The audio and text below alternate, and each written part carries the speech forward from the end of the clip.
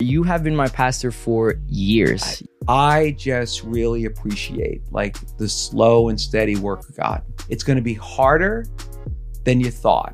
But as you go through different stages, you're going to look back and you're going to say, he was more faithful than I ever could have imagined. And even those times when I felt like, God, where are you? God, do you even see me? God, are you aware? Those were the times he was working the most. You are about to watch one of the most incredible episodes that we've ever recorded. Yup. We just talked to our pastor that has been pastoring for more than 25 years, a huge church, an amazing man of God. And we were just able to sit down with him and ask him questions about his life, ask him questions about purpose, career, relationships. You want to stick around to the end. He does not stop spitting wisdom until the last second of the episode. Anyways, enough yapping. Enjoy the episode. They need to come back to Jesus because Jesus makes life better and makes you better at life. And you're not going to find what you're looking for down those roads. What's funny is we've quoted you many times on this podcast. Okay. And we've even said like, all right, like our pastor says this, our pastor says this. So to have you on this time is super exciting. I'm glad to be here. This is the man that we've talked about. I am glad to be here. My schedule is crazy, and I was afraid you felt like I was giving you the runaround, but I really was looking forward to doing this. This man is hard to reach. This man is hard to reach. I have too many jobs. Yeah. My life is out of control. But it is super exciting to have you here. You have been my pastor for years. Years. Yeah. I remember little Danny. I've seen the church grow. I mean, I haven't been involved in your personal life, but as a pastor, I've seen you grow, the team grow, us grow. Seeing the church and being involved in it since little is exciting. Like I was doing the little dances in the kids' church with Marianne and everything. So this is to have you on my platform now. Our platform is kind of very cool. It's cool. Yeah. But no, so we kind of want to just sit down with you. Okay. And ask you questions about you, kind of like dissect who you are, how you got to this position, how you got to this relationship with God, kind of the ups and downs of it, to kind of shine a light on Jesus and what he's done for you, so that, because we're in our 20s, our majority of our audience is in our 20s. Yeah. And this is the age where it's like, I have no idea where I'm going. I don't know what I want to do. And maybe you do know what you want to do, but you don't know how to do it. And then, you're putting a lot of pressure on yourself with your relationship with God. Like, am I doing enough? Am I doing too much? Right. Don't do that. Exactly. Okay. There's so much. We're done. Yeah. There's always so much. And so we kind of just want to break it down. So let's do it. That's great. Tell us, a bit of your upbringing. Like, what was that like? Did you grow up Christian or? Yeah. Well, let's see. Without getting too far down a rabbit hole, I think some of the big things in what I think about my life is like as a kid and going into high school. I think one thing that was like just a thing was that I'm adopted. Okay. And so, I met my birth mother when I was like 27 years old, never met my birth father. But growing up, just kind of like I'd never seen another human being related to me by blood, and it wasn't a big deal to me. Like sometimes I tell my friends and they'd be like, "That's so weird," and I'm just like, "Oh, it is." Oh, Yeah. And so I think that was something that was kind of like a part of life and created some unique challenges and whatnot. When did you find out you were adopted? It's when I was adopted. My mother was told by like the social worker that even like when I was a baby to say, my little adopted baby boy. So it was never like I was sat down and told. Okay. It's just something that I always knew. Gotcha. Yeah. It's something I always knew. I grew up in a Christian home, kind of very conservative evangelical. It was an evangelical free church. But as a kid, I was a rebellious kid, and I think I think part of being adopted, I was always the one who like pushed. I was in trouble, just didn't care about school. I cared about like as I was a kid, especially like in high school, I cared about wrestling and I cared about who I was going to date. Like that's it. Like homework. Okay. No, I don't want to do that. That's boring. Okay. But and that's kind of how it was about church. I was like, I do VBS, but I get in these fights with my mother. I was like, I don't want to. I want to go play with my friends. Like this is not what I want to do. The church I'm gonna tell the stories. So in the church, we would have like Sunday school hour, you know, and then as a kid, you know, so you go to Sunday school like 9:30, and then you'd have to sit in the service, you know, and so my mother would drop me off, and I remember I was in junior high school, and there was a time where like I was supposed to be going to the junior high class, so she'd drop me off at one door, and I'd go in, and I'd walk out the other door, and there was a park on the other side of the street, and I would like go into the dugout in the baseball field, smoke cigarettes and stuff, and then use some, you know, mouthwash or whatever, and then come back in. So I was getting away with it for a little bit, until finally the junior high teacher was like, you know, said to my mother, "Oh, Thelma, I thought Phil was going to come. He doesn't come." And I was like, "I drop him off every Sunday." So I got busted. So that was, you know, I didn't, you know, my mother would be like, "You need to go to youth group." I was like, "I don't want to hang out with these kids. I don't want to go there. I got my friends. I don't want to do that." So yeah, so that's kind of how I was growing. So I was a Christian. Now I do remember there was this one time it was about a church of about maybe 300 people. And so when I was in eighth grade, they had something called the pastor confirmation class, right? Where were me and there were like maybe 6 other eighth graders. So we would meet for like a month, once a week in the pastor's study, and, you know, to be confirmed, you know, like where, you know, this kind of like, wasn't super formal, but somewhat formal, like a confirmation process. And so I remember sitting down, and the church was like a mile from my house. I think I walked there. I was walking home that day or something. And my pastor had really explained salvation, you know, like what it was in a way that like, I was like, oh, okay. I get it. I don't want to do that. Not now, but maybe someday. But I really think that my view at that point, like I understood, like I believed this stuff. I wasn't like I was like not believing in it. But I just remember thinking like, I'm gonna have some fun first, you know, and just kind of like, maybe when I'm old, I'll do it. And I remember there was this one, we were hanging out with my friends, and I don't know, we might've been high or something. And we were just having some like deep conversations. Like, if you found out you were going to die, what would you do? The high conversations. Yeah. The high conversations. You don't know. You've never. No. Me, no. You've been in my church since you were 5 years old. Exactly. So I've heard about this type of thing. Lewis has told you about it. Lewis has told me about it. Yes. Not me, Lewis. Yeah, no. And so we're, you know, having this thing. Yeah. Like, oh, I'd want to do this, or I'd want to do that. And I said, I'd want to know the moment before I died so I could get right with Jesus. And my friends were like, Chorlian, what's wrong with you? Like, what you made fun of for the next 6 months. You go to church? Like, what do you mean? What are you talking about? Like, I'm just like, no, you know. So there was that was there, you know. So that was, I would say, all throughout, like that was there. And so maybe that, you know, I don't want to turn this into a sermon. So feel free to jump in with questions. No, okay. But, no, go ahead. But it's an occupational hazard. Once I start talking, I don't stop. Okay. But here's what happened. Here's how Jesus became real to me, right?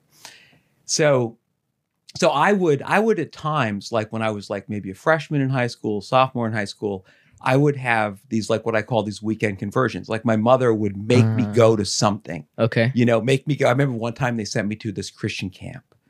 And it was like boot camp. I didn't want to be there. Yeah. And I was like rebellious. I was getting in trouble. I remember one time the counselor, I did something wrong, and the counselor was like making me do push-ups in the rain. No way. It kind of felt like I was in some like Full Metal Jacket movie or something like that. It was like you're reading Bible verses while like it was a hardcore doing push-ups. And I would from time to time have these like weekend conversions that I call them, you know? Okay. But then I'd be like, all right, I'm gonna follow Jesus. And then I get to school on Monday and I'd be like, nah. Okay. Okay. You know? Okay. But where it clicked is I would say that God was coming for me, right? And so I can't say exactly where, when, how, but I know like this time in my life and where the second of all came together. One thing that I remember is that I had woods near I grew up in Dumont. Okay. And so like right on the border, if you know, Dumont, we're Dumont and Haworth. Woods that are there, and those woods were a lot of fun when I was a kid. We do, you know, just do stuff in the woods.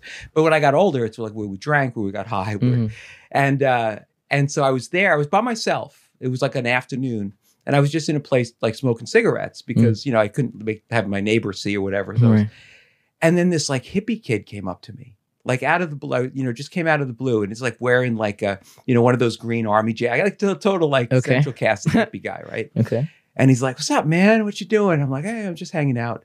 And he's like, starts witnessing to me.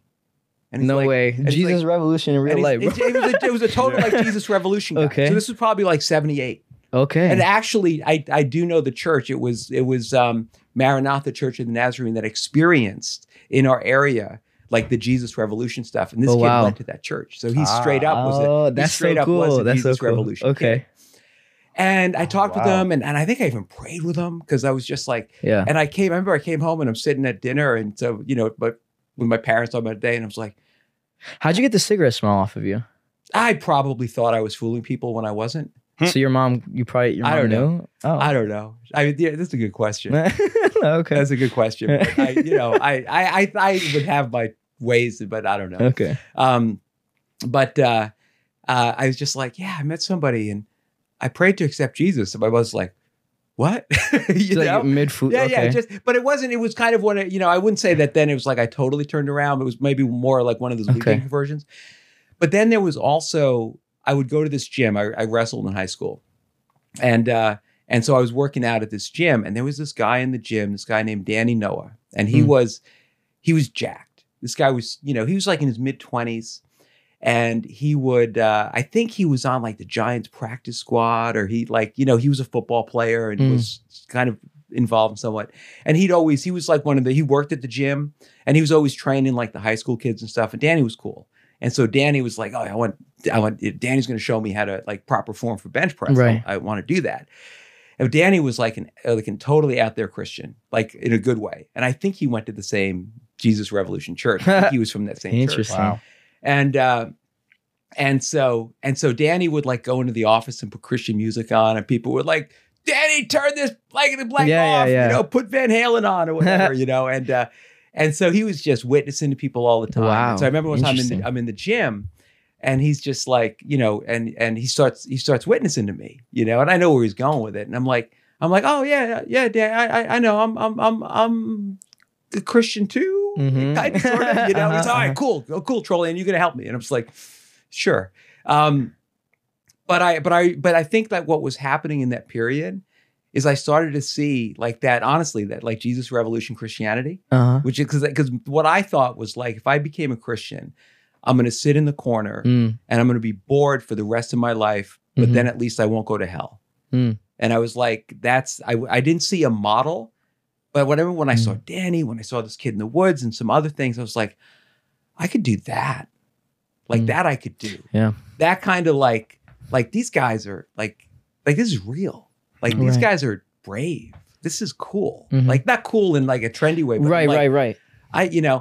And so it was around that time, because again, I knew it was just, when was I ready to kind of go all in? And so it was the spring of my junior year of high school. And I'm just like, I'm in, and I can't remember exactly when, whatever, but it was like, I'm in. And I had, there was like, like Christian music, time, like there was bands like Petra and Keith Green and stuff like that. And I during that time, I worked at a Friendly's restaurant, and I would, I would do like the counter and scoop all the ice cream for people and stuff. And I had a moped, and I would ride my moped home. And I always had this, I had this thing where like my arms would be coated with ice cream. So my dog would like lick my forearms to get the ice cream off. And I would go and I would put on like Christian music, and I had encounters with God. Like hold on. I would have these straight up encounters with, like, God was meeting me. Like this is when I gave my, my junior year of high school, sometime in the spring. I know it was after wrestling season. Okay. Because like when wrestling, I don't know how much I should tell, but like it was around that time. And because it was, I'll tell you guys, what the heck, keep it real. So I would always have this thing, because wrestling season, you wrestle, Lewis, right? So it's like intense. Yeah. So I'd always celebrate the end of wrestling season by buying a lot of weed and being stoned for like a week. Okay. And so it was like shortly after that. You know what I mean? It was around that time, after my like, okay, I'm done with wrestling. And it was around that time, so it was probably like around my, March, something, April, that I really just, that I just got to the point, was like, this isn't working. Yeah. And and I need Jesus. And I had these models that I could look at and say like, man, they're they're different. There were some other people and some other circumstances. But at that time, so I'd come home from like friendlies, late on a Friday night and just go put Christian music with, headphones on and just kind of, didn't really know about like the church I grew up in. What I was exposed to wasn't the kind of like worship we do. It was like you sing a hymn, kind of a thing. And, and it was just like God was meeting me. God was meeting me. Yeah. That's a crazy. Does that make sense? Yeah, it does make sense. I'm kind of just mind blown by this, like, the transformation that happened there. It was like quick. I'm putting myself in the position of your parents at the time. Yeah. They, their child is incredibly rebellious, doing all these crazy things. Yeah. And a lot of times we think, our parents don't know what's going on, but they know. Yeah. And so I imagine maybe lots of it at least, but and then all of a sudden, they're seeing this change. Yeah. Something I've seen in, growing up with different type of parents and friends, not my parents, but friends' parents. I've seen, this kind of, when you force your child into, the boot camp and you go attending like forcefully, they end up totally going, no, I don't want to be here. Do you think that's what happened with you? No, I don't. I wouldn't say they weren't they weren't necessarily doing that. They were, it was like, we're a Christian family. We go to church. My mother was the organist and the choir director for the church. My father was a deacon. So it's like we go to church and you go to youth group and you go to VBS and you know what I mean? So it was like that. But that camp was, they didn't, it was fun. It was good. It was just like where I was at. And it was kind of like a hardcore, Baptist kind of a camp kind of a thing. So what led you, what do you think was the reason for your rebellious attitude at that age? Is it just that normal, like? I think, honestly, part of it, I think part of it is being adopted. I think that there's a connection there as far as just like, I don't know. I can't even say exactly what the dots are, but I think that I was just kind of like always kind of trying to push the envelope, just kind of. But the way that I was, like if I had someone that I respected, I would run through a wall for them. Like my wrestling coach, like he's amazing. Frank Manning, he's actually a legendary wrestling coach, went on to was a football coach for Dumont. They won a state championship. I worshiped him. But if I had an authority figure that I didn't respect, then I would cause some issues. And I'm not saying it wasn't good. It wasn't a good way to be, but that's kind of how I was. What made you respect them? Ooh, great question. That's a good question. Good question. I think I felt if they were consistent, if I felt like they were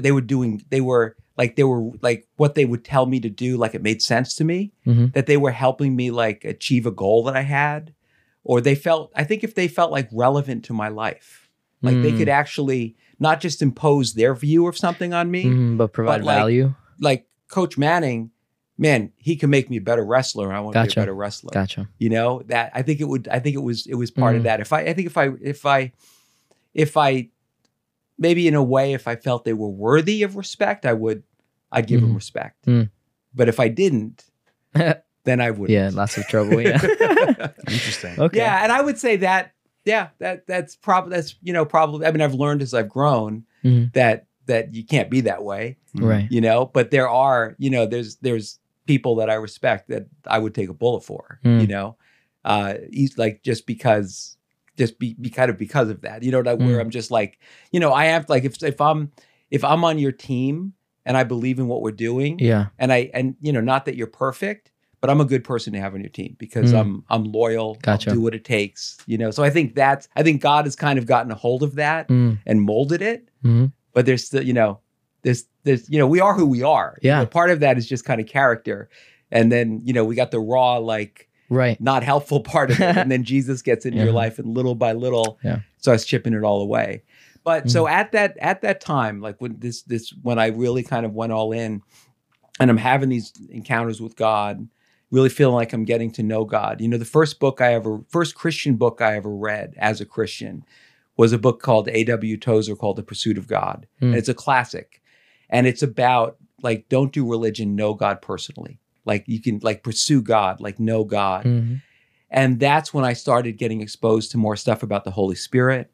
That's when I began to be like, okay, being a Christian isn't just like, I believe these things and I live a moral life and that's it. It's like, yeah, there's things we believe and there's a way that we live in our character, but it's ultimately about like, I want to know God, you know, in a real way. And so that got put into me early on. And then like my junior year, I flipped, man. I 180'd. I felt bad. There was this really nice girl I was dating. And, you know, I broke up with her now because, you know, I'm a Christian now and I'm going to, you know, and people were like, I don't know what she did to Phil, but she made him a priest. I mean, something happened to this guy. And it wasn't her fault. That's funny. And you were just like, sorry, bye. Like that was I was like higher calling, you know, I'm with really Jesus now. Interesting. And I would carry, you know, we didn't have phones, you know, so I would carry my Bible with me. I would pray every day for God to give me, an opportunity to share my faith with someone. And every day so that was in high school. Yeah, it was my junior high school. This is the fascinating part because this is where it's so different than where we live now, like what we're doing now. Yeah. And that's what I wanted to ask you was, what were your distractions during this time? Because this is what we struggle with the most in our age. It's like, we want to get to that point. We want to say, you know, I want to go all in with God. I want to give him my all. I want to be praying every day. I want to be reading my Bible every day. Obedient. But something always comes in the way. And then, you know, that leads to emotions, that leads to this. And then all of a sudden we're not doing that. But for you, it was like, you just did it. You're just on it. And like you said, you didn't have phones. So right.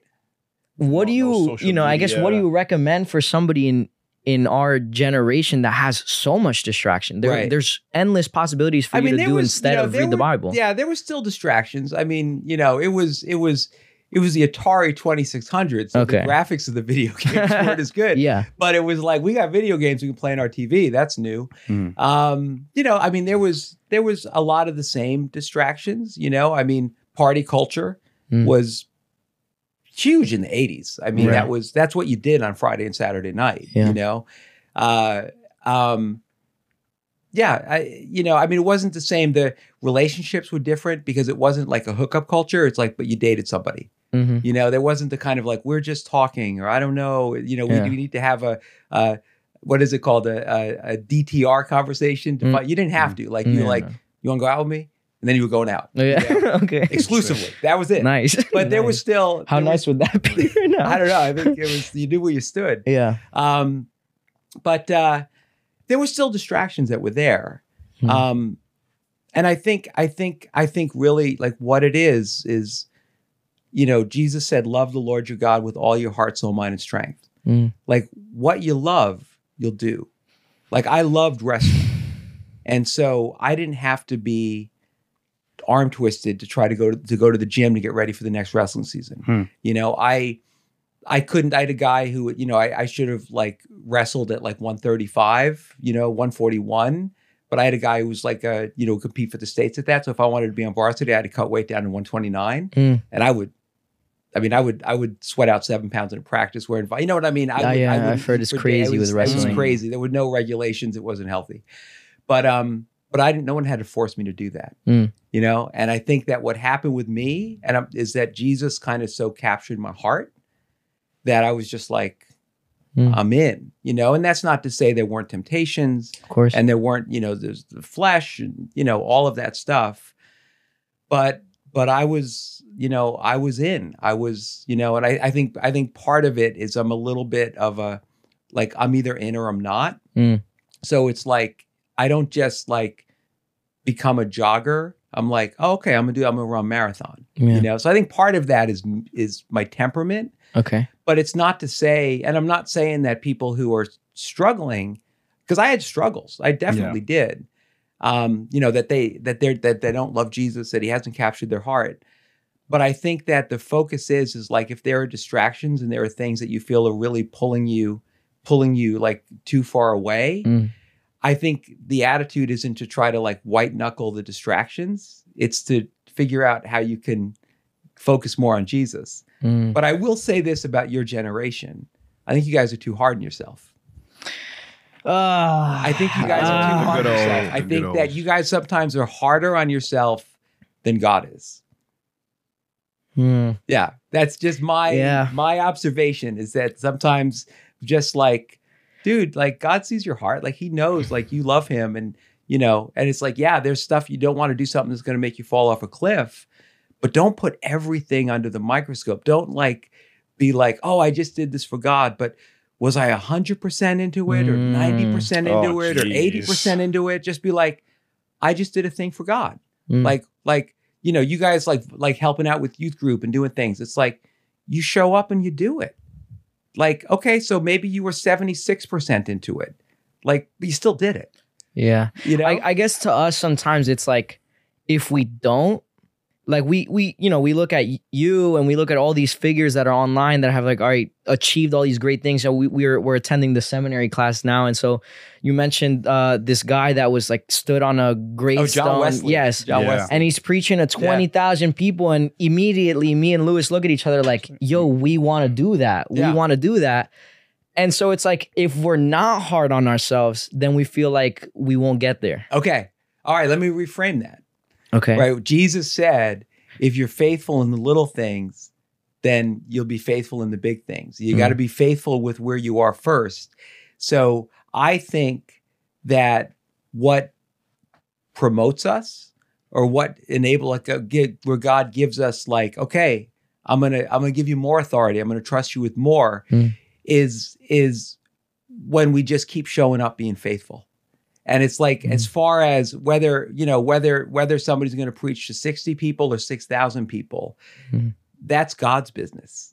Like, I think that God, you know, God gives us what we can handle at the time, you know, and one of the things I would say is, you know, you've been a part of the church. You've seen it grow from, you know, it started with 6 people in my living room and now it's about 1,000 people on a Sunday that are there. But you know what? 10 years ago, I couldn't have I wasn't ready for that. You know what I mean? And there were things, you know, like even like, you know, not to get into it, but the obstacle that we had to kind of get into the building that really kind of for years, like stopped our growth, stopped our ability to go forward. I look back, you know, at the time I was just like the devil, you know, this is, you know, attack. But I look back at that now and I say, there were things that God had to teach me going through that to prepare me for where I am now that I couldn't have learned any other way. And it wasn't about, was I 100% committed? Was I holy enough? It was like the slow, steady work of God. Like I look at you two, you know, and I see, and, you know, I've known you since you were in high school. I've known you since you were like in kindergarten.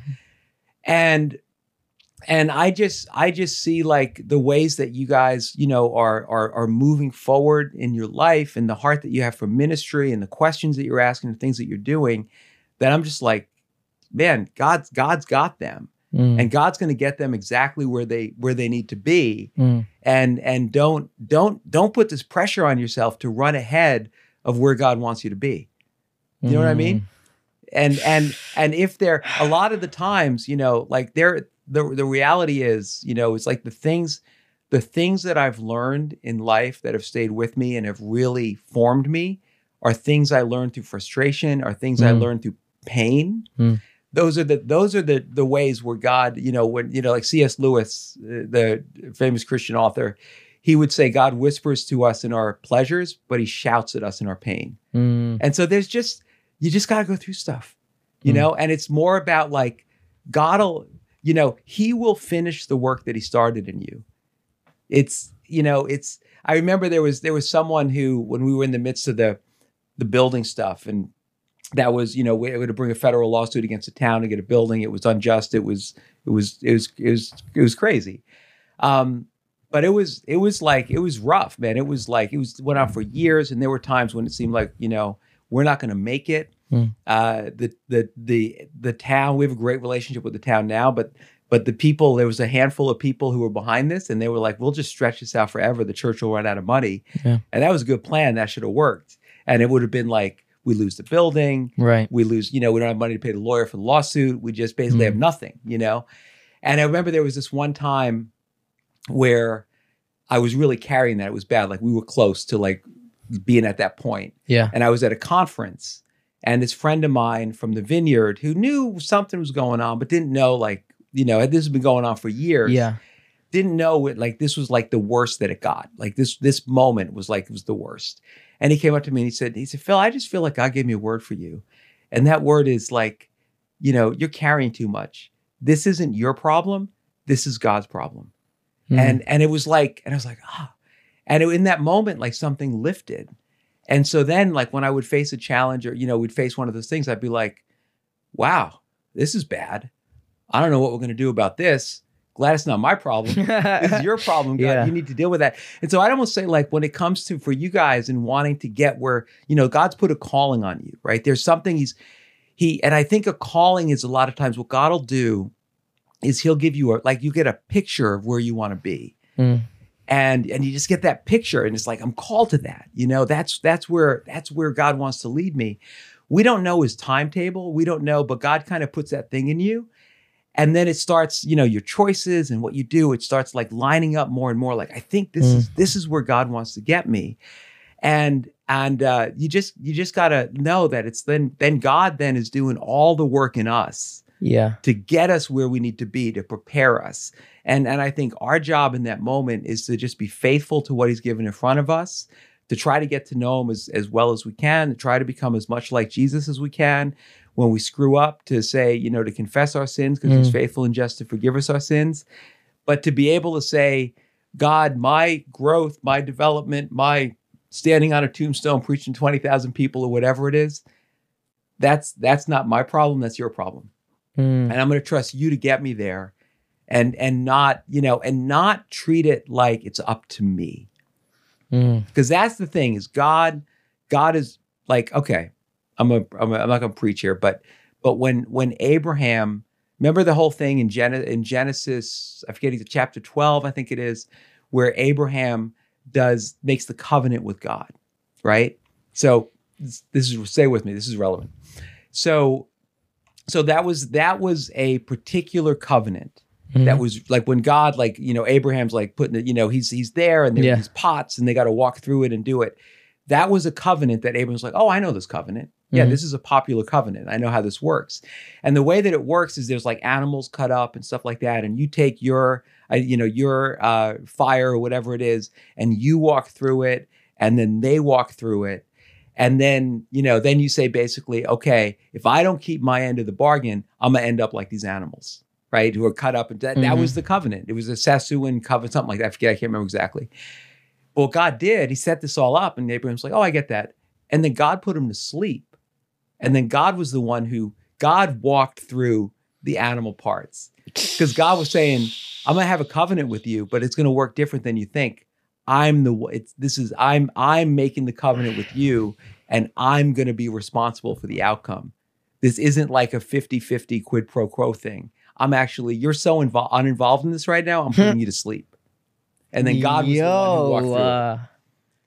And I think, that like the more we understand that, and I would say, I'm 57 years old now. I planted the church back in 97. I was in pastoral ministry for like 3 or 4 years before that. I just really appreciate like the slow and steady work of God. Like it's going to be harder than you thought. But as you go through different stages, you're going to look back and you're going to say, he was more faithful than I ever could have imagined. And even those times when I felt like, God, where are you? God, do you even see me? God, are you aware? Those were the times he was working the most.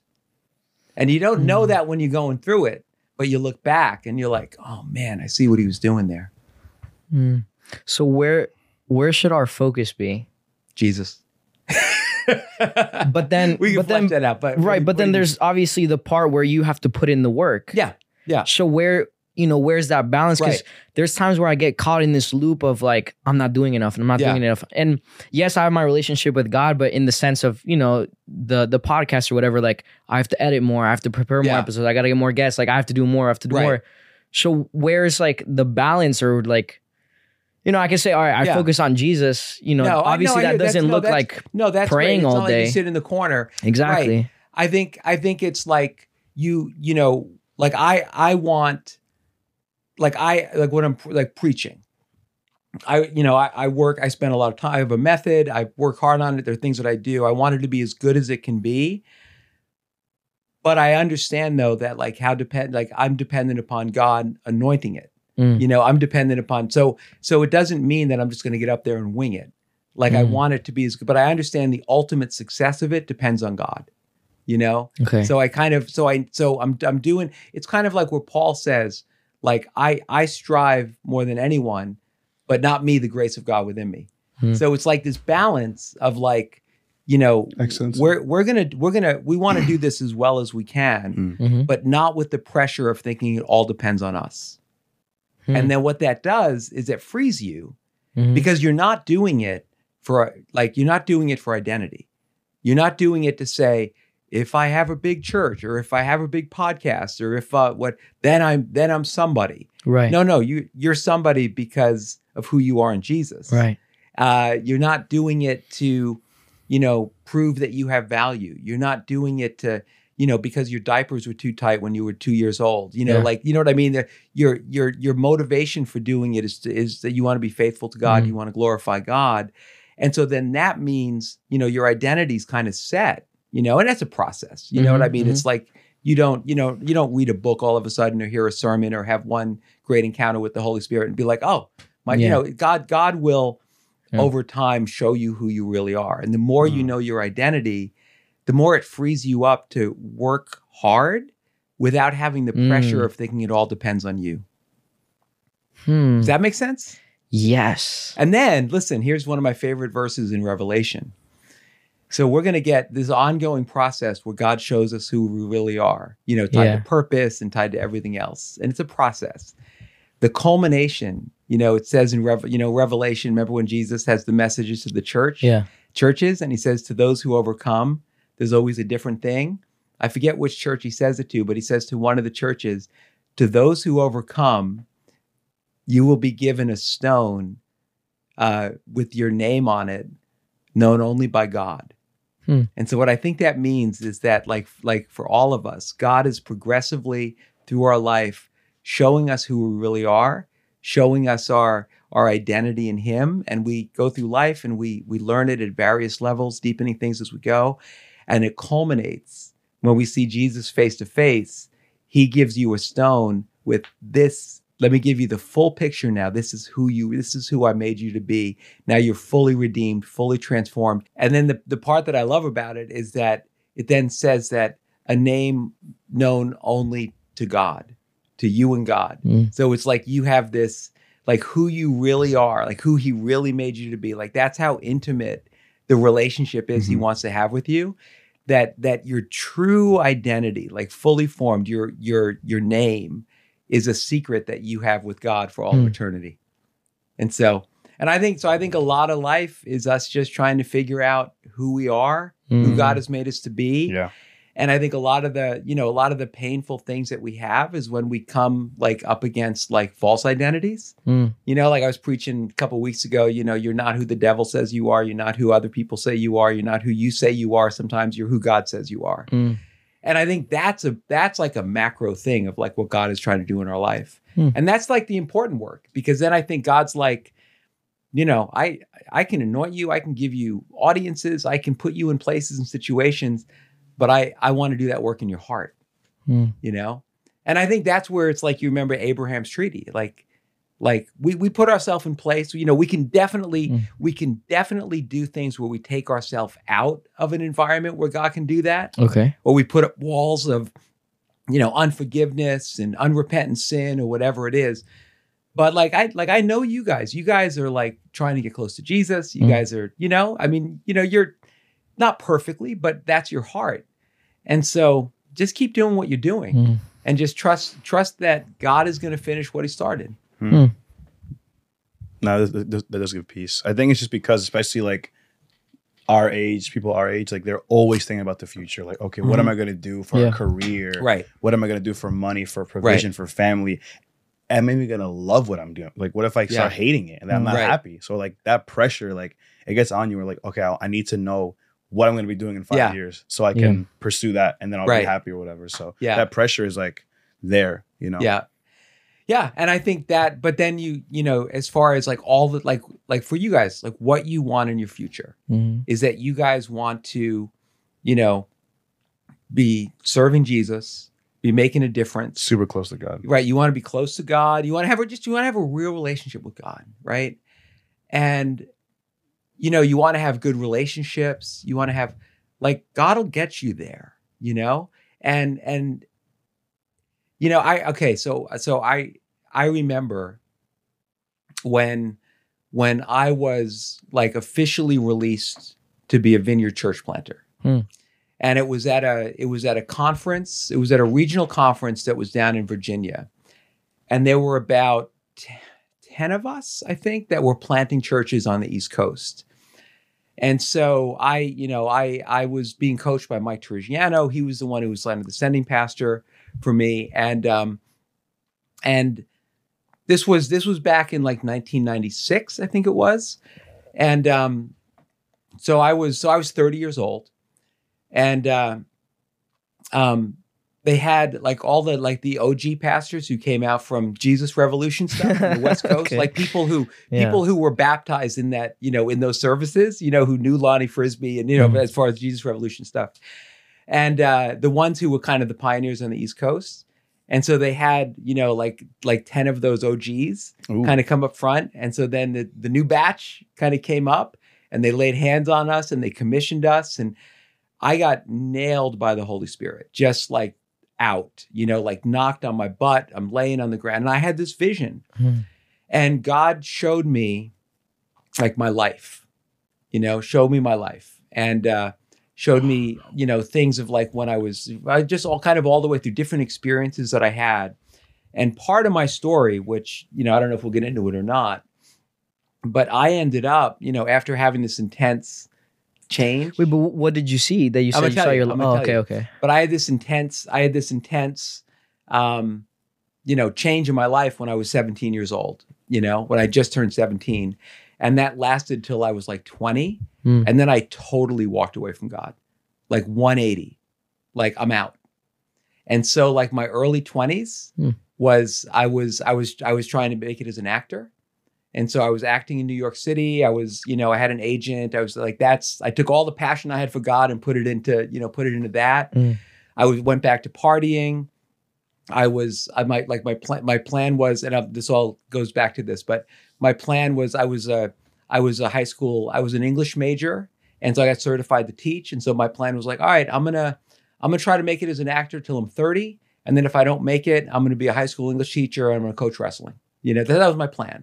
I was working like my day job when I was trying to make it as an actor, as I was working in the psychiatric field. I was working with I'd work with at a group home for teenagers. Because it's funny, even in that time, I wanted to do something meaningful. I didn't want to just like be a bartender or something. So I was working with teenagers in a clinical group home. I was working with adult schizophrenics.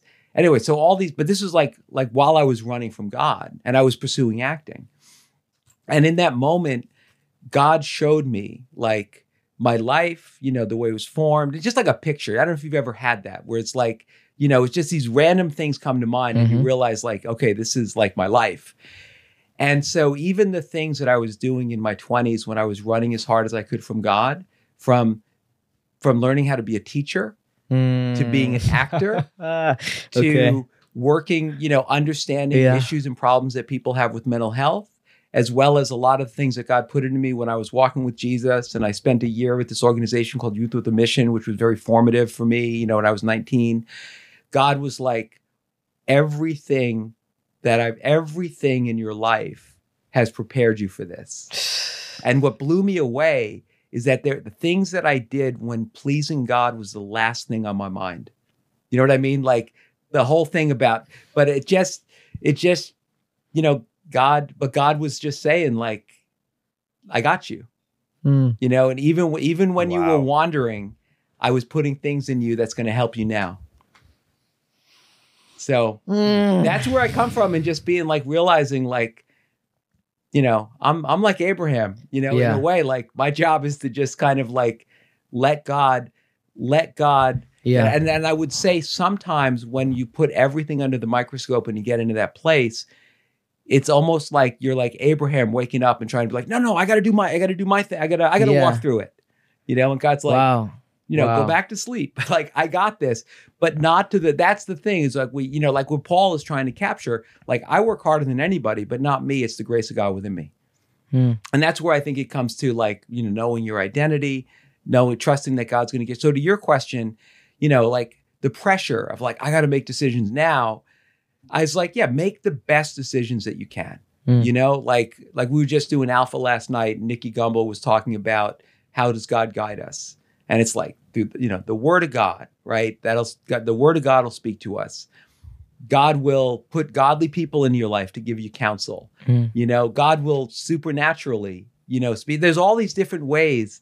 And so it's like, we make the best decisions that we can make, but just realize like when you guys are 30 or when you guys are 57, and you're looking back, God is wherever you are, God will be the one who he got you there. He got you there. Yeah. And it just changes the pressure. It changes it does. It makes it so that you don't, it's not as much about, yes, God wants to partner with you and what we do matters. But he's the, it's like there's a saying for like AA people, God's the one who's going to move the mountain. We bring the shovel, but God's the one who moves the mountain, right? You can't, if you just have a little shovel, you're not going to move a mountain. So you got to do your part, but understand that the heavy lifting is God's job. Wow. And the more you understand that, the more free you can be, to just be like, all right, man, I'm just going to I'm going to love Jesus, do the best I can right now.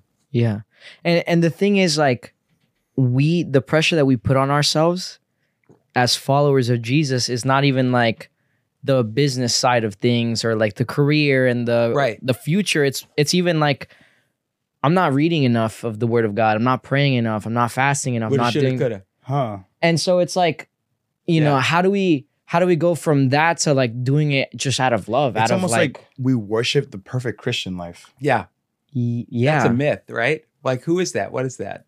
Yeah. Jesus. So then how do we get out of that? How do we? Because the desire is like, you know, we want to be closer to God, but then I think we start just like worshiping the painting of like, oh, I'm doing this every day. Right. Yes, this is awesome. It's like, no, I just want to be close to God. Yeah. Yeah. And it's, it's like people can kind of like worship the Bible, like John Wimber, the founder of the Vineyard, he used to have to say like a lot of people treat the Bible, it's like, imagine if you went into a restaurant and, they gave you the menu and you put the menu on your plate and put salt and butter on it and tried to eat the menu. No, the menu tells you like the food that's available, right? So it's like we read the Bible, like not just because, we got to spend this much time reading the Bible. We read the Bible because that's how we get closer to Jesus, because that's how we find out more about him. It's not like, I got to put my time in, I got to do my push-ups. There is an element where sometimes you just got to do it and just kind of do it and just develop those habits and those disciplines. And there's sometimes when you read the Bible and the words are jumping off the page, and God's speaking to you, and other times you're just like, I don't know what to do. I don't know what to do. Like you read a part of Leviticus and you're like, there's like 8 chapters on mold and what to do with mold. And you're like, dude, if I got mold, I call the mold guy. I don't know. Yeah, just like, so I think, it's like, yes, pray. Yes, read the Bible. But it's like Jesus said to the Pharisees, you search the scriptures, you don't realize that they point to me, and yet you refuse to come to me to have life. So I think there's just it's like the perspective, like why are you doing what you're doing to try to get God to notice you, to get brownie points, or are you doing it just because, man, I love God and I'm going to read his word today. And yesterday I read 10 chapters, today I read 1 chapter, but I'm trying to get closer to, I just want to get closer to God. So if you weren't pastoring in this moment, would you still be reading the same amount and praying the same amount? Or are there times where you're like, because I'm a pastor, I need to do more of it? No, I mean, I have rhythms in my life now, and I would hope that if I was the high school English teacher, that my relationship with God would be the most important part of my life, and so when you're in ministry, like I have time when I'm like studying the scriptures to prepare a sermon, but then I have my, then when I get up early in the morning and I'm having a cup of coffee, I'm reading the Bible for me. I'm reading it devotionally. I'm reading it for God to speak to me. I'm reading it for my personal, my personal growth and development, and then when I spend time with prayer, I'm praying for the church, and I'm praying for things that the church facing, but I'm also, just wanting to spend time with God for me. Yeah. So I don't know. That's it. I hope I would, I think if you have someone who's in ministry and the only time that they're studying the Bible is to prepare a message, that's a problem. But it's easy to get into that loop. It's easy because it's kind of like, oh, I'm doing this for God. Like I have this platform for God, and so I'm about to preach or do this the episode. So me researching is reading the Word of God, and so it's like really easy to just substitute that. Yeah. But then when you go into the episode, like without the Holy Spirit, because you didn't have that personal relationship, it was more about study. No, definitely. It hits harder. But for sure. It's like you either do that and you just start being like, oh, why am I even, like, you start forgetting why you even started. And it's like, the reason why I started this was because I love Jesus. But I think I'm just thinking more about the ministry more than I'm thinking about him. And so that's the problem. Yeah. So I've seen that. It's like, wow. Yeah. Like the old saying, seek the giver, not the gifts, I would rather be a doorkeeper in the house of the Lord than, I forget how it ends, but just idea is just like, I just want to be close to God. And then whatever, like ministry, like life-giving ministry flows out of a life-giving relationship with Jesus. 100%. That's what it is. I've said it to him countless times where it's like, you can tell when a pastor gets on stage, you can tell that they have like a strong prayer time with God and a strong relationship. And when a pastor's kind of off their game, I've sat in sermons and I'm like, this pastor, I can tell they haven't been deep in relationship with God in that moment, because it's like, it just doesn't feel Holy Spirit led, or I don't know. Yeah. I could just tell when a pastor's not too on their many game. times with the vineyard. But. No, not He's talking about you. Hey, listen, I'm talking about you sometimes. Right. No. But give us a bit of an insight into your prayer time with God and what your relationship with God looks like. Like, how early do you get up? How much Bible reading are you doing? I get up early because I'm old. I used to, like when I was your age, I could sleep till noon. Okay. But not anymore. So I usually get up between like 5 and 5:30 without an alarm. Okay. Not because I want to, but just because I do. In a way, though, it's all right. I used to stay up late, and I feel like if I'm 5 to 7 a.m. is much more like it's more useful time than 9 to 11 or 10 to midnight. For 10 to midnight, I'm probably just watching TV. But so my MO is that I get up. And then I go. Usually, I get up before my wife does, and I go into my living room. And what I'm trying to do now, I'm actually going to talk about this on Sunday about breaking bad habits. I'm trying to have it so when I sit down, the first thing I do is pray. Read the Bible and pray, and not like see how the Knicks did last night. Which has been fun lately because they're playing really well, or like check out Twitter or do some of the like Wordle games or whatever. But to just really just kind of put God first. Yeah. And so I do, it's something I've done for years. You guys know the YouVersion Bible app? Yeah. Right? And so I just used primarily the Alpha, daily Bible reading plan. Because they have a cool, like introduction to like the day's reading. So sometimes there's a good like, something that speaks to me, or like, oh, that's a good sermon illustration or something like that. And then it's designed so if I do that every day, I'll read through the whole Bible in a year. And so I've done that for years. So I read, but I also do. I have another one that's read through the New Testament in a year. So every year I read through the New Testament twice and the Old Testament once, and I stagger it so that I'm like, I'm in the Gospels in one, when I'm in the epistles in another. Gotcha. You know what I mean? Like I start the year-long New Testament one in June, where I start the other one on January 1st. So that way I'm not reading like the same passages in Matthew, Mark, or Luke. Yeah. So I'll read that. And then oftentimes like there might be a verse or something that kind of stands out. It doesn't take me long. It probably is like 7 minutes of reading, 5 minutes of reading. It's not a long time reading. But then usually there's something that's, speaks out, stands out to me. Like sometimes I try to go into it like, okay, God, I'm going to read, 2 or 3 chapters from the Old Testament. I'm going to read a Psalm. I'm going to read a chapter from the New Testament. And is there, be on the lookout for, is there something specific that you want to say to me, like for now?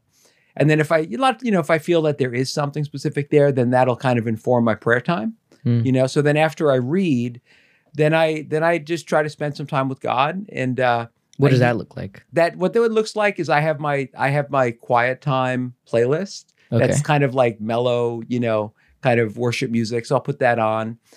And it's kind of like what I was talking about on Sunday about some of the different ways. Sometimes I'll kind of, I'll use like the Lord's Prayer as a way to kind of not repeat the Lord, just repeat our Father who art in heaven, right.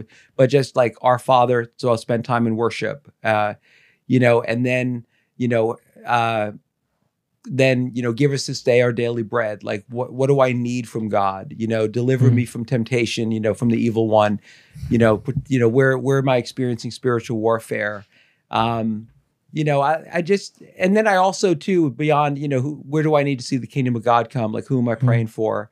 But then also I like to like make sure I spend some time just really just kind of sitting in God's presence, like just being aware that God is here. And I'm kind of at this point now in my life where it's like when I was younger, like really like I want to know God. I was like chasing these mystical experiences, and it was like I want to feel something. And now it's just kind of like I just kind of know God is here, like I know this couch is here, and so I don't have to like psych myself out or get into some like altered state of mind, just to sit in God's presence, and just like because He's here. And so I just find that there's, just different ways that He reminds me that He's there, and maybe, speaks to me in that still small voice, or I just kind of sit quietly in His presence, that kind of thing. So I do that every morning. Every single morning. Pretty much. Sometimes I have like a 6:30 a.m. golf tee time. I got my day off. Okay. But pretty much every morning. Yeah. And then, and that's kind of the main time. And then, and then there were periods of time where sometimes I try to do that at night too. But to be honest, lately it's just been like, it's been like morning time that I've been spending with Him. Yeah. That's kind of my rhythm. Gotcha. I want to dive deep into purpose. Okay. This is something really big in our age and in our generation overall, And we know that a person without purpose, or a person that doesn't, how do I word this? I guess go after your purpose, or living purposeless. What do you mean? Like how can be dangerous, right? And so we know you've said countless times. I mean, we've quoted it here. Exactly. There it is. It is, the famous one. How do we know? All right, so like God gave you your calling, and you knew, like you saw the vision, like it was this incredible moment, hit by the Holy Spirit. You saw your life. Okay, this is where God wants me to be. This is where I have to. But for a lot of people, they don't have that moment. They don't have that like crazy moment where it's like, God told me I'm going to be this, I'm going to do this. And I know personally people in their even 40s or 50s that feel like they've never had a purpose. Like they don't know what they're doing pretty much. And then, you're kind of just living life. Yeah. What's happening here? Like, how do we know what our purpose is? And for those that haven't had that moment of, okay, God told me this is my purpose. It's funny. I was can add on that. Go ahead. The difference of purpose and calling. Okay. If there is one. Right. I think we probably talk about it in a way where there is. So it's funny that you're asked that, because I was leading an alpha group last night. And, in this alpha group, there's a number of people who, one of the cool things about our church, right, is that unchurched people really like it. And I love that. I love that Joe Jersey, just comes and is, so there were 2 couples that were there where the wife was a really strong Christian and for years was going to church alone and everything, and then started coming to our church and invited their husband to come, and they're like, oh, this isn't so bad. And this one guy was saying some really nice things about how God, is like, it's total like Jersey guy. And he's like, it all started to make sense. And I started to understand what my wife was saying. And, I love hearing that. Yeah. But anyway, So it's like a mixed group of people, as far as some like strong Christians, some really brand new.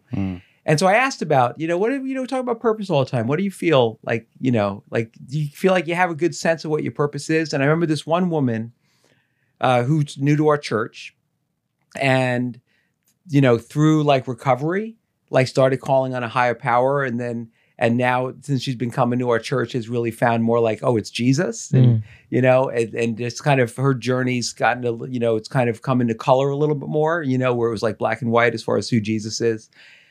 And she was, she was talking about her purpose, not so much in like what she does, but how she does it. Like, she's like, I just feel like I need to serve. And so like whenever I'm in any environment, I just think, how can I serve? How can I be helpful?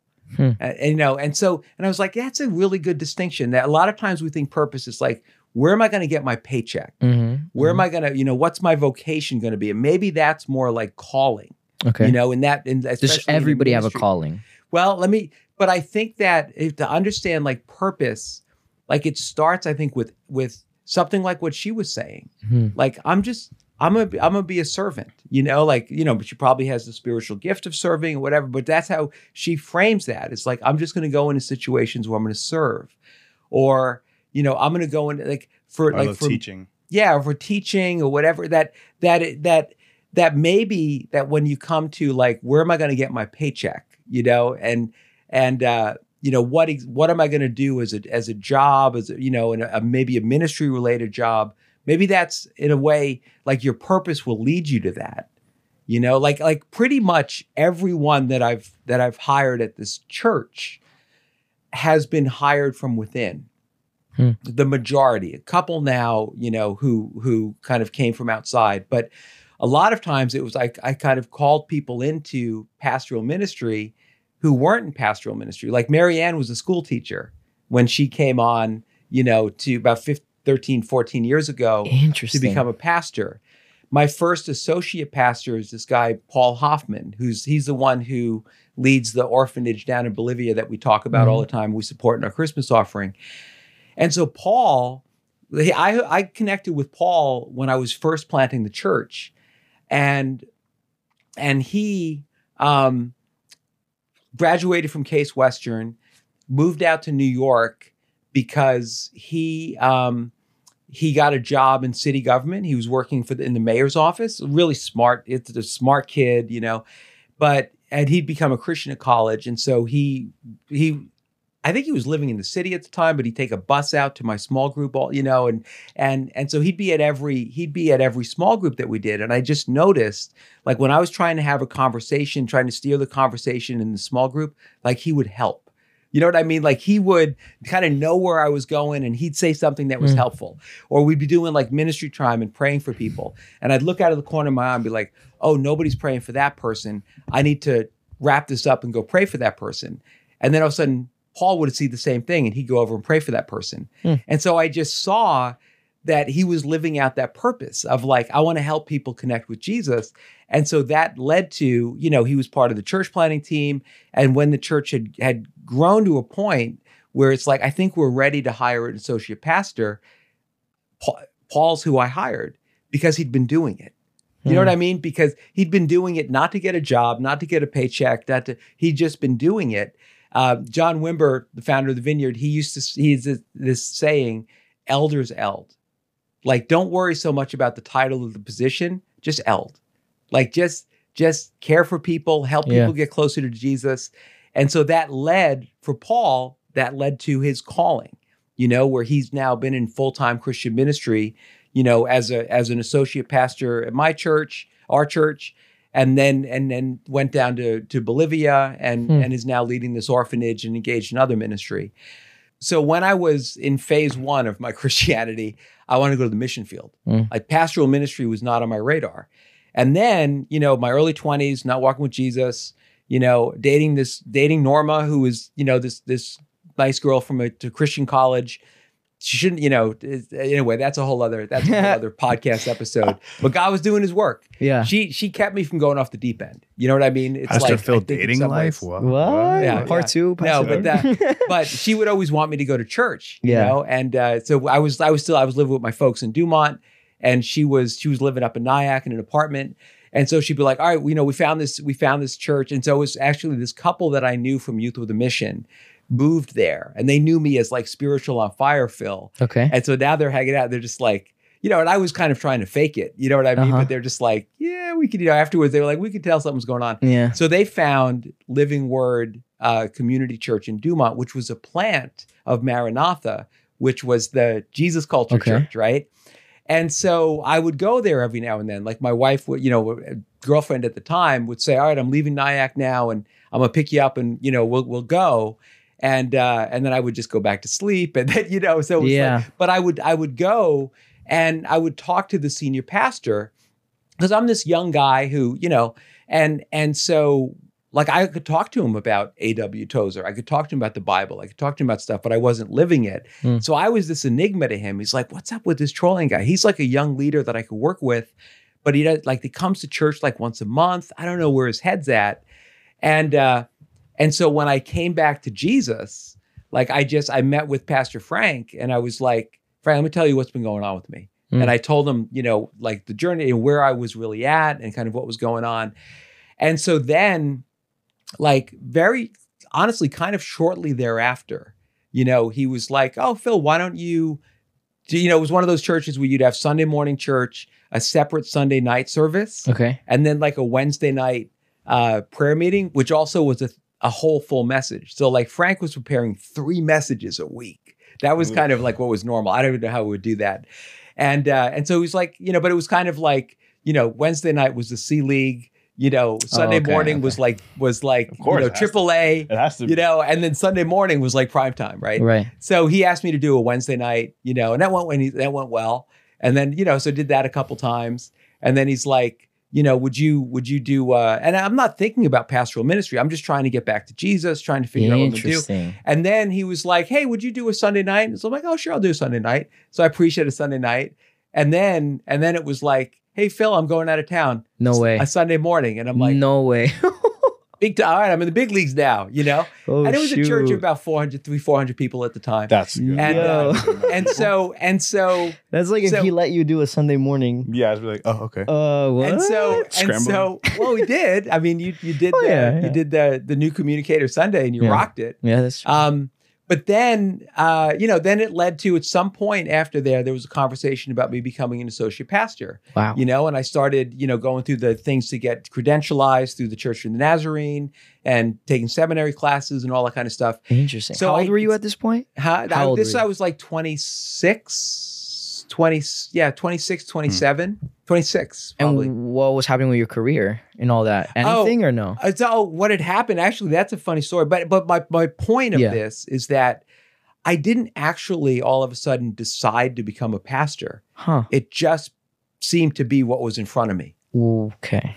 You know what I mean? Yeah. Now, I would say as a Christian, I wanted to do full-time ministry. Yeah. But it was like this just seemed to be what was in front. And it was like, I knew, okay, this is the path I need to go on.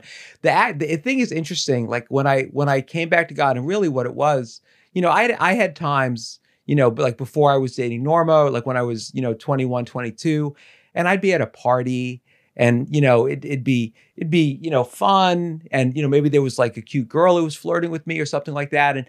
And I remember this one time, I absolutely just felt like, I wish I could enjoy this. I wish I'm watching everyone else. I'm watching everyone else having a good time. And I'm like, I know there's something more. I remember having this thought of like, I wish I didn't know that. Because I would just like to have a good time, And so I was trying to kind of, run from God and do all that. And it was like the hound to heaven. And so when I came back to Jesus, I probably was 25. Like it's a whole other story, but it was like all of a sudden I just knew, like, God, I need you. Like, I've been running from you. This is going to work. And it was like almost like God just was like, all right, I've been waiting for that, and just kind of kicked the door down.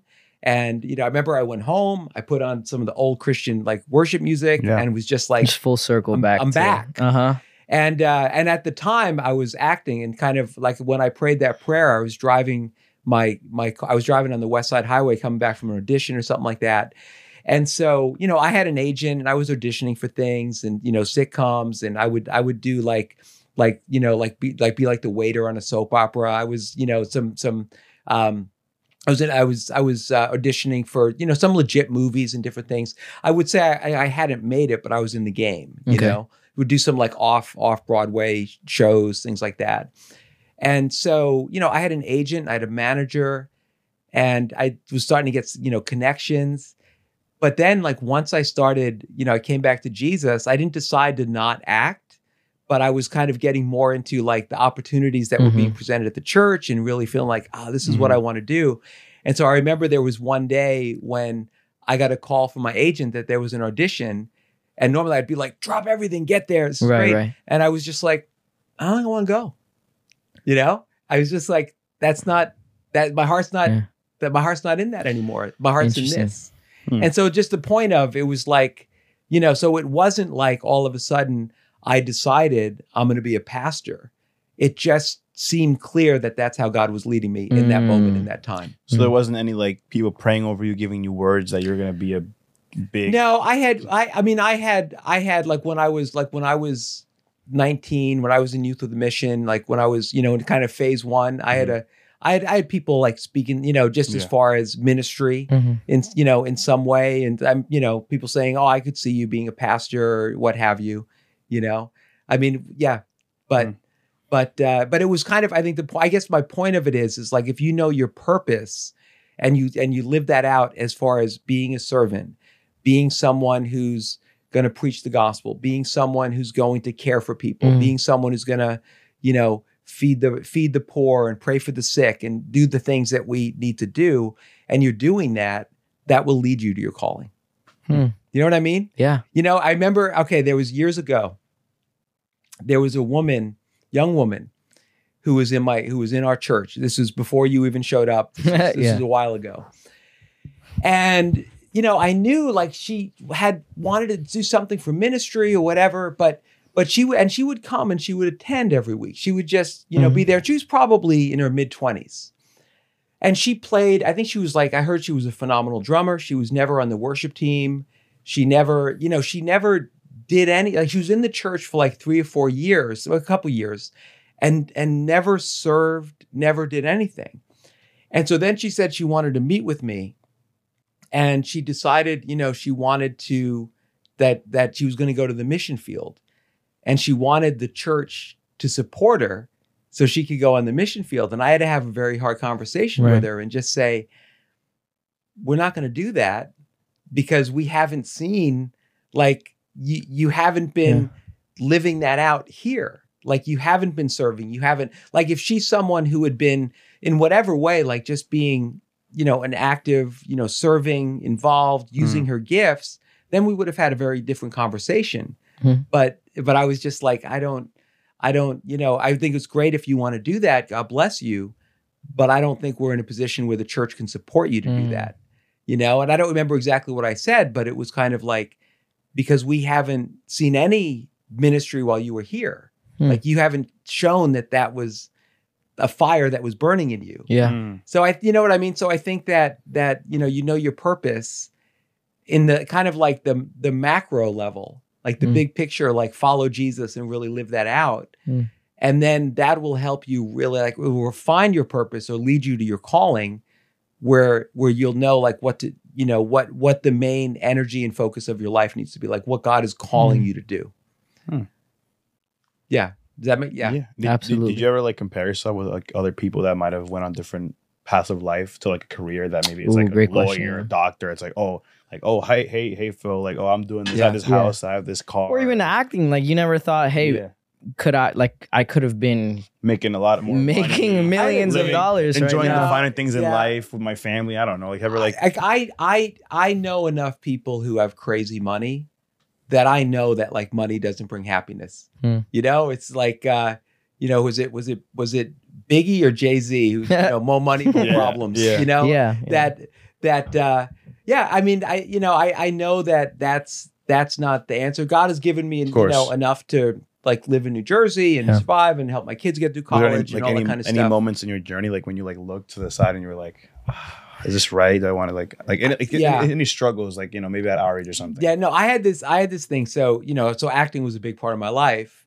And then I didn't do anything, for years and years and years. But then my daughter, Maggie, so when she was little, she was in this community theater group. And so I went to see her. She was in like Fiddler on the Roof or something like that. And so I'm watching that, and it was like in town. And so I'm like, this would be fine. Boy, I haven't done this in a long time. And so I knew the director of it, we knew, was a teacher at my kid's school. And so I ended up being in like the next year's production. They did Oliver. And so I played Fagin. If you ever saw, not Fagin, I played Bill Sykes, who's the villain. And so there's a picture of my office. I had like long hair and I was a good villain. I would walk my little girls to school, and then other little girls who were in the cast, they'd run away from me because they were so scared of me. Because I could go dark. But so the show ran for like 2 weeks. So it was like Thursday night, Friday night, like 2 on Saturday, and then get after church, get there on Sunday for 2 weeks. And I just remember like on like the 9th thing, I'm like, man, I'm really glad that I didn't become, I would hate this. Like it was fun, but if this was all I was doing night after night after night, no, it's not enough. So anyway, so I mean, and that's not to say that God doesn't call some people to be actors, and to be light in that and that, but just for me, that was kind of almost like, okay, I wasn't going to pursue what God, had for me. So I'm going to pursue my own thing. But it was just so interesting that I was just kind of like, man, I'm glad I didn't do that. Because I wouldn't have been happy. I would have been, I really like, I love what I do. I really do. Yeah. I have a friend, a pastor friend. I won't say his name, just going to say something about his kid. But, he's been pastoring longer than me. And, sometimes you hear like a lot of pastors be like, oh, the burden of the ministry, like it's so hard and it's so like, and so his son, who's like, 30-ish now, and was, isn't walking with Jesus, is very much like, I'm not into that. I'm not doing that. But he was trying to figure out, like, he was doing a career path. And what he said to his father, he said, I want to find something that I love doing as much as you love doing what you're doing.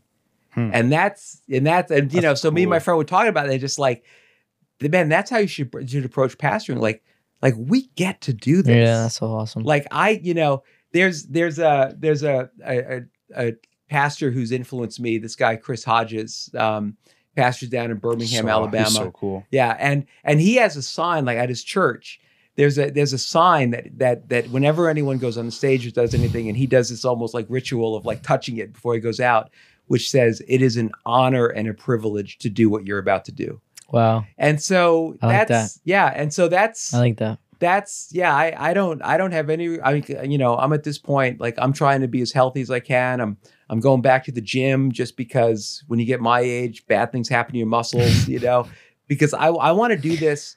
I want to do this for as long as I can still do it effectively. And then when I'm done being the senior pastor at the North Jersey Vineyard, then I want to do like what Mike Terrigiano does, like coach and share with people. And, I don't want to, I don't want to retire. I want to get called home.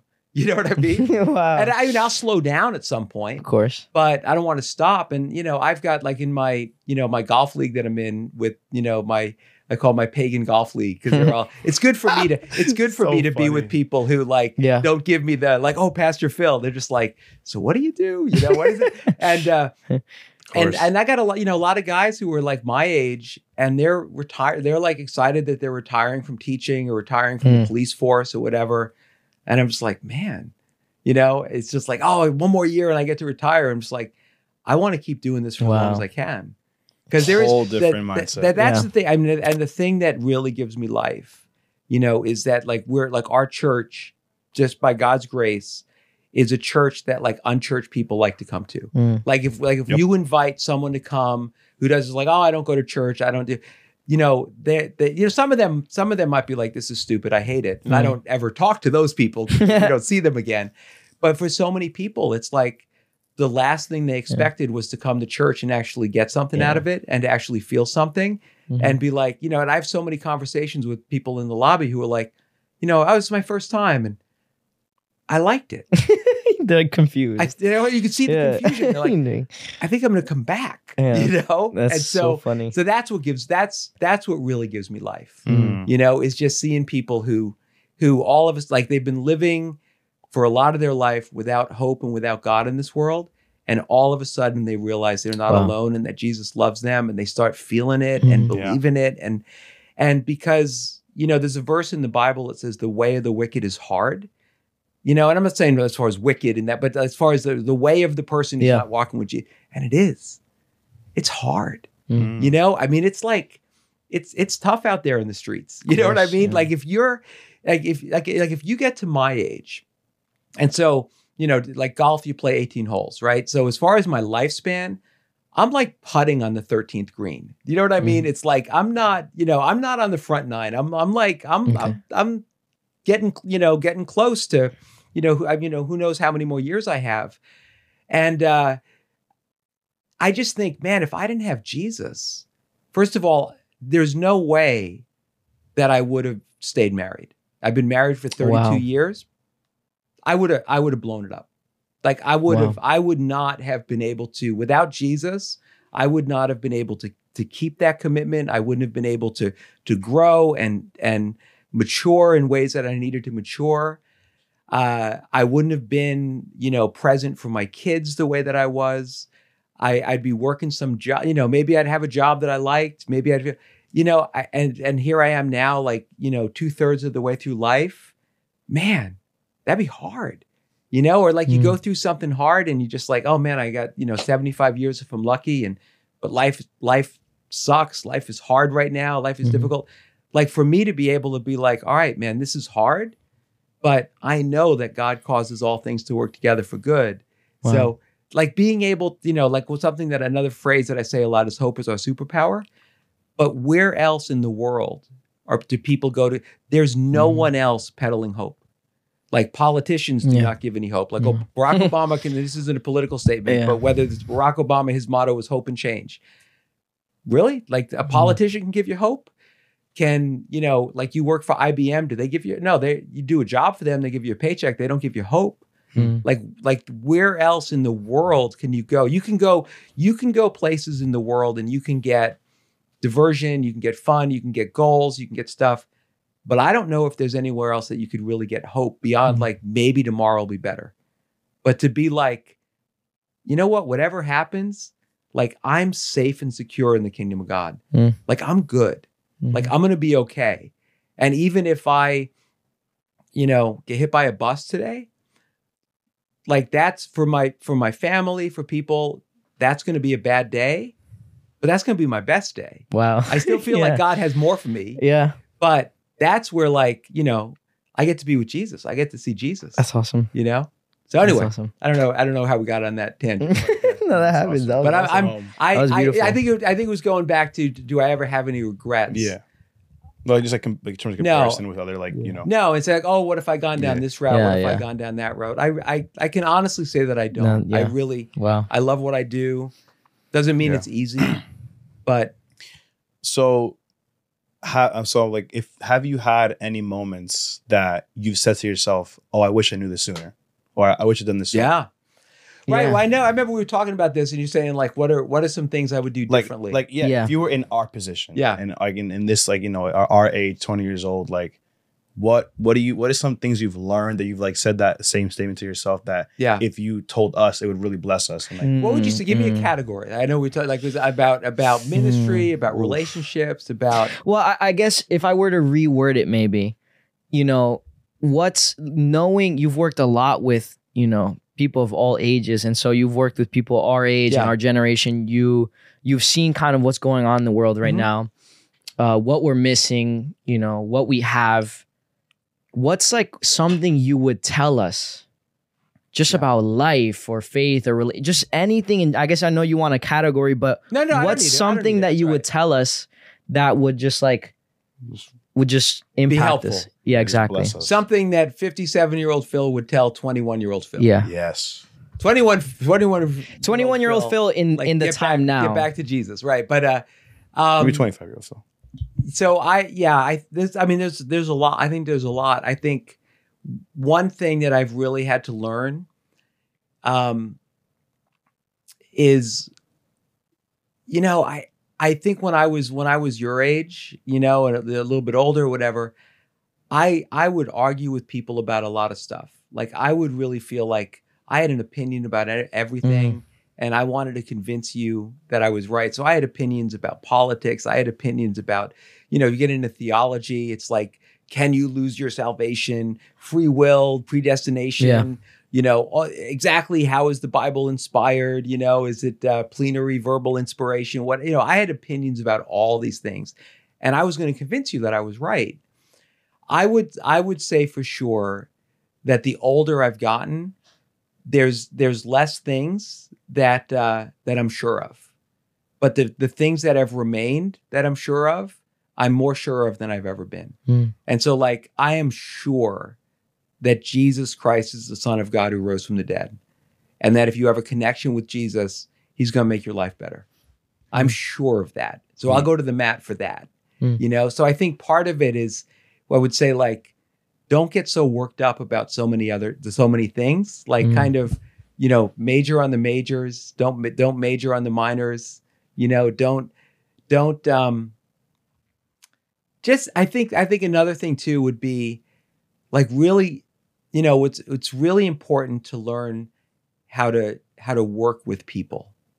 It's hard, right? Because people are always going to people, and you're going to people, there's saying like when you're in a traffic jam, it's not just, oh no, I'm in traffic. No, actually you are traffic. True. You're part of the traffic jam. You're part of the problem.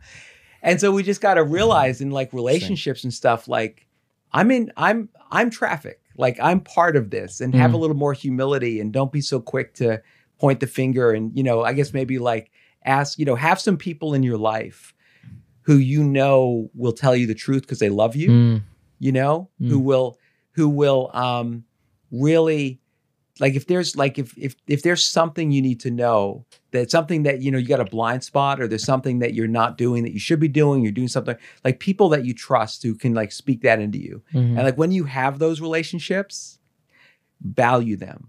Don't be so quick to discard. If you have someone, who's been your friend for 10 years, and they're a really good friend, the friendship that you guys have, that's don't if you guys have beef, or if something happens, don't throw away your relationship, because you're not going to have as many of those through life as you think you're going to have. That's true. And so don't be so quick, work through stuff, understand it's going to get messy, but just have it so I'm not going anywhere. And I would say let me say this about relationships. So I've definitely seen in your generation, right, that people are afraid to make commitments because, you just, there's always, you guys have grown up with smartphones. And so there's always another restaurant that you can go to. There's always another, person that you could meet. You're going to go to college. There's 1,000 different colleges you can go to. There's you're inundated with decisions. And so there's been psychological studies that show that if you give someone, they put people in supermarkets or something, and if there were 6 types of crackers, then they'd be okay, that's cool, I'm empowered, I can make a decision. Which cracker do I like the best, or different types of toothpaste or whatever. But if there's 100 different crackers, the person gets overwhelmed and can't make a decision. And they choose none? They choose none. They just they experience psychological distress because there's too many choices. And so I think that's something, what's happening is that there's so many choices that are there that it's hard for you to pick a box of crackers, whether you're talking about your career, whether you're talking about a relationship, whatever it is. And when it comes to when it comes to marriage, I've been married 32 years. Like we think that, marriage, like we're going to get married and it's just like, they're my soulmate. They're going to complete me. We're going to be, no, like having that kind of committed relationship, whether it's a friendship, whether it's a serious romantic relationship that could lead to marriage, it's going to be wonderful, but it's going to be hard. Because the reason it's going to be hard is because you're jacked up and your wife is jacked up. Like you're both jacked up. And so when you're with people that you just kind of know casually, you can put on a face and you can pretend that you're not jacked up. Of course. But when you're like sleeping in the same bed as someone and you're sharing a bathroom and you're living together 24/7, you can't pretend you're something more than you are. And so you're like, your spouse is going to know your issues and she's going to know, you're going to know her issues. And so now what you have to do in marriage is you got to figure it out. Like you can't run from it. You can't medicate it. You have to. And so what's going to happen is your spouse is going to become the biggest catalyst for growth in your life because of the nature of the relationship. That God's going to use your spouse. And that's because the Bible says it's one flesh. And so when I see people who are saying like, oh, I'm going to push that off until I'm 40, or I'm going to push, that you don't realize what you're missing out on. Yeah. You don't realize like that even though like you're not perfect, she's not perfect. If you feel that like, okay, you're at the point, it's the right stage of life or whatever it is, got to make that decision. There's going to be like, she's going to have a whole bunch of reasons to not choose you. And you're going to have reasons to not choose. There's a difference between like, they're aware of your issues and like serious red flags. I'm not talking about serious red flags, but just to understand, like just to embrace like commitment, like don't be afraid of commitment. Like I've said that when I think about the things that have most brought value to my life, they're all connected to the deepest commitments that I've made. So I've made a commitment to Jesus, that's number one. And then I made a commitment to my wife. And then I made a commitment to my children. And I made a commitment to pastoring like the North Jersey Vineyard. To me, this wasn't like a step ladder to something else. Like this is what I'm committed to. This is what I'm going to do. I made a commitment to being a part of the Vineyard movement. And I have some of my best friends are other Vineyard pastors, people I've done ministry with for 30 years. And so, I think like a lie that your generation is told is that commitments restrict life and that you need to keep yourself free. You need to keep your options open, but commitments actually kind of bring life. And that a life that is just like, if you all of a sudden find out that like you win the lottery and you can sit on a beach and just drink margaritas for the rest of your life, that's really great for like a week. But you get into like month 2 of that, it's a pretty sad life. Like that's going to get old really quick. And so I think that, make decisions. Like as you're just kind of, whether it's about dating, marriage, career, calling, that just don't just be careful that you don't just like leave your options open too long. Because then you might find that you're missing out on the growth and the good things that God has for you. Because, our whole life with Jesus, it starts with making a commitment to Jesus. And I think because commitments are important. And it just means you've got to have grit and you're going to have to work through some hard things. But that's where the growth happens. And that's where like when you work through hard things with whether it's your girlfriend, your spouse, your best friend, it makes a relationship better because you work through stuff. Yeah. Just overall, thank you so much for coming on. This was a blessing and a half. Like we got so much from it. I think my biggest takeaway was stop stressing so much about all the little details and just let God take care of it. Let God and kind of just find joy in the relationship with Him instead of trying to nitpick everything and figure everything out. So thank you. Well, this is fun. You guys are doing a great job. It's very cool. Proud of you guys. Thank you. I think you're really. I mean, we're where you are in life right now and everything. As far as we were talking about, like the steady work of God and letting Him do it. You guys are in a great place. God has is already using you in significant ways, and He's got big things for you. Awesome. So you just keep doing what you're doing, and just trust God's gonna get you where you need to be.